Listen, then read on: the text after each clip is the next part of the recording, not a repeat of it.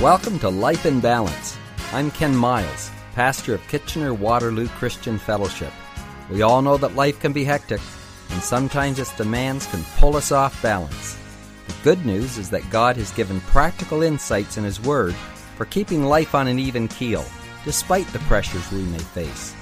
This program is designed to help us understand and apply God's wisdom in our everyday lives. Good Monday, everyone. Well, it's that time of year again. Christmas is just around the corner, and we have just a few weeks until it's fully going to be upon us. Are you ready? Are you anticipating it? It's a great time. Time for family, a time for gift giving, but more importantly, it's a time when we commemorate the coming of Christ to the world. He came with a mission. He came to save His people from their sins. The coming of Christ to this world is the central feature of the history of mankind. In fact, we even date our calendar from that advent. Before it, we say so many years BC, before Christ. Today we list our years AD. We're in the 21st century after Christ. His intervention on earth is certainly one that we need to celebrate. Christmas, the coming of Christ. Now, traditionally in the church, the 4 weeks leading up to Christmas is called Advent. In Western Christianity, it begins the fourth Sunday before Christmas and leads up to Christmas Eve. And in many churches, it's celebrated by lighting a candle every week. 4 candles, usually different colors, with a central candle, a white candle in the middle. And these are lit every week with a focus on some aspect that Christ brought to us through His coming. The first candle that we light at our church is the candle of love. And then the second one is hope. The third is joy. The fourth is peace. And then on Christmas Day, we light the Christ candle, the center candle, representing that Christ is the light of the world. Now, these are just ways that we have as a church to help us to commemorate and celebrate the birth of Christ. Now, traditionally, this time of Advent was actually focused upon the second coming of Christ, as many Christians were convinced that all the signs pointed to the imminent return of Christ. And so this was a time of prayer and looking to the second coming of Christ. Now, over the years, its emphasis has shifted to focus more on the commemoration and celebration of His first coming. But I like that emphasis on the second coming because Christ is going to return to this earth again. Just as there was a promise of His first coming, and people waited and anticipated it, and eventually the time came, and Christ was born on this earth, so the promise of His second coming is for us now, and we are still waiting and anticipating His return. And it will happen just as sure as the first coming happened, the second coming is going to happen as well. Now, as we look at this whole season of Advent, I'm bringing it up because we are going to link this season of Advent with 4 ladies that are mentioned in the genealogy of Christ. They were mothers of Christ. They were in His lineage. And I believe that each one of these women represent one of the qualities that the candles of Advent signify. So I'm going to call this study that we're going to do over the next number of weeks, The Women of Advent. So let's look at Matthew chapter 1, where it gives the genealogy of Jesus Christ. Verse 1 says, "The book of the genealogy of Jesus Christ, the son of David, the son of Abraham. Abraham begot Isaac, Isaac begot Jacob, and Jacob begot Judah and his brothers. Judah begot Perez and Zerah by Tamar." Now, this is the first lady that's mentioned. Now, let's go on. Perez begot Hezron, and Hezron begot Ram. Ram begot Amminadab. Amminadab begot Nahshon, and Nahshon begot Salmon. Salmon begot Boaz by Rahab. Here's the second lady that's mentioned. Boaz begot Obed by Ruth. This is the third lady. Obed begot Jesse, and Jesse begot David the king, and David the king begot Solomon by her who had been the wife of Uriah. Now this is the fourth lady that's mentioned, Bathsheba. And then it goes on and lists a number of begots. And right on down to verse 16. And Jacob begot Joseph, the husband of Mary, of whom was born Jesus, who is called Christ. And Mary is the fifth lady that's mentioned in this genealogy. Now, isn't it interesting that in this genealogy that includes the names of all the fathers, it lists 4 ladies plus Mary as the mother of Jesus? Why does it do this? It must be that it's important, that the Holy Spirit wanted us to take note. It's like he was saying, don't miss this. These ladies were important. The stories of their life, how they became part of this genealogy is significant. So I want you to look at it.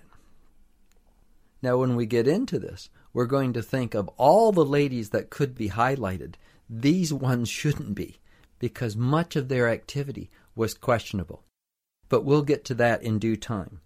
Let's just finish off this genealogy by reading verse 17. So all the generations from Abraham to David are 14 generations.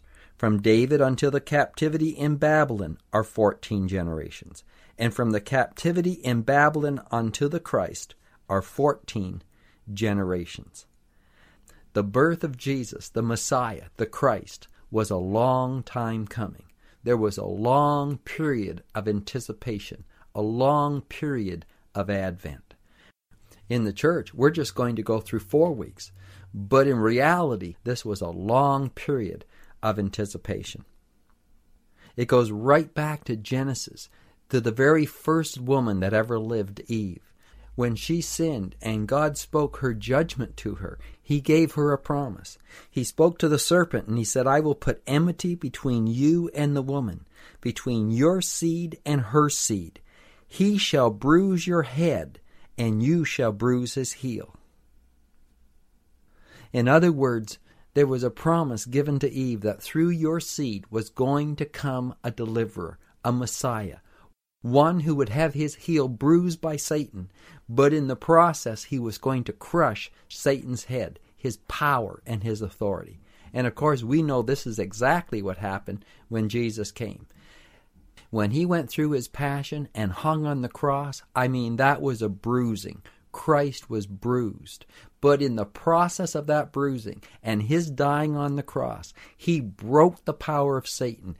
He made atonement for our sins and made it possible that we could be set free from the penalty of sin and that we could be restored to fellowship with God and live forever with him.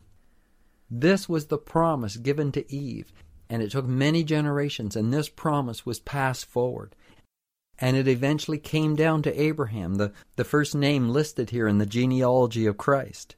And God spoke to Abraham in Genesis 22, and he said, blessing I will bless you, and multiplying I will multiply your descendants as the stars of the heaven and as the sand which is on the seashore. And your descendants shall possess the gate of their enemies. In your seed all the nations of the earth shall be blessed. What a promise given to Abraham, that his seed was going to bless all the nations of the world. Well, the genealogy here said that Abraham begot Isaac. And God renewed this promise to Isaac in Genesis 26 and verse 3. Dwell in this land, and I will be with you and bless you. For to you and your descendants I give all these lands, and I will perform the oath which I swore to Abraham your father. And I will make your descendants multiply as the stars of heaven. I will give to your descendants all these lands, and in your seed all the nations of the earth shall be blessed. Now Paul, picking this up in Galatians, writes to the Christian church there and says this promise given to Abraham was fulfilled in Jesus Christ. And he makes the case that God said it's to your seed singular, not to your seed plural, that all the nations of the earth will be blessed. He writes in chapter 3 and verse 16, Now to Abraham and his seed were the promises made. He does not say, and to seeds as of many, but as of one, and to your seed, who is Christ. So truly, when we celebrate Christmas, we're celebrating the promise of a Messiah that was going to come, that was promised and passed down through this lineage of people until it culminated in the birth of Christ. And in this genealogy, the Holy Spirit points out 4 women and says, as it were, look at them. Look at the stories of their life. It's important. It speaks to the truth of the Messiah and what he was going to bring upon earth. And so the first candle of Advent is love. And the woman first mentioned in this genealogy is Tamar. And so we're going to begin by looking at Tamar and see how her life was so devoid of love. Tamar represents us all as one who desperately needed to be loved, and that love was given through Jesus Christ. The second lady listed in the genealogy was Rahab, and we're going to see that Rahab lived in a hopeless situation, personally and in the city that she lived. And we'll see how she became part of the lineage of Christ. And she represents the second candle, the candle of hope. If anyone needed hope, it was Rahab, and the Lord granted her hope and placed her name in the lineage of Christ. The third lady that is listed is Ruth, and Ruth was a widow, and her life was marked by mourning. And as a widow, she had very little. There was so much in her life that brought her unhappiness. She had a need for joy. And the third candle of Advent is the candle of joy. And we will see how God worked in her life, brought her joy, and put her in the genealogy of Christ. And then we'll look at the fourth lady, Bathsheba, and we'll see the needs that she had. She was put in a situation where she had great anxiety. If anyone needed peace, it was Bathsheba. And the fourth candle of Advent is peace. And again, we'll see how God worked in her life, granted her peace, and how she became one of the mothers of Christ. And leading right up into the last lady, Mary, who was the mother of Jesus, and we'll see that her need was the need for light, and conceived in her was the light of the world. Well, I look forward to digging into all of this. We'll be back tomorrow. I'm Ken Miles.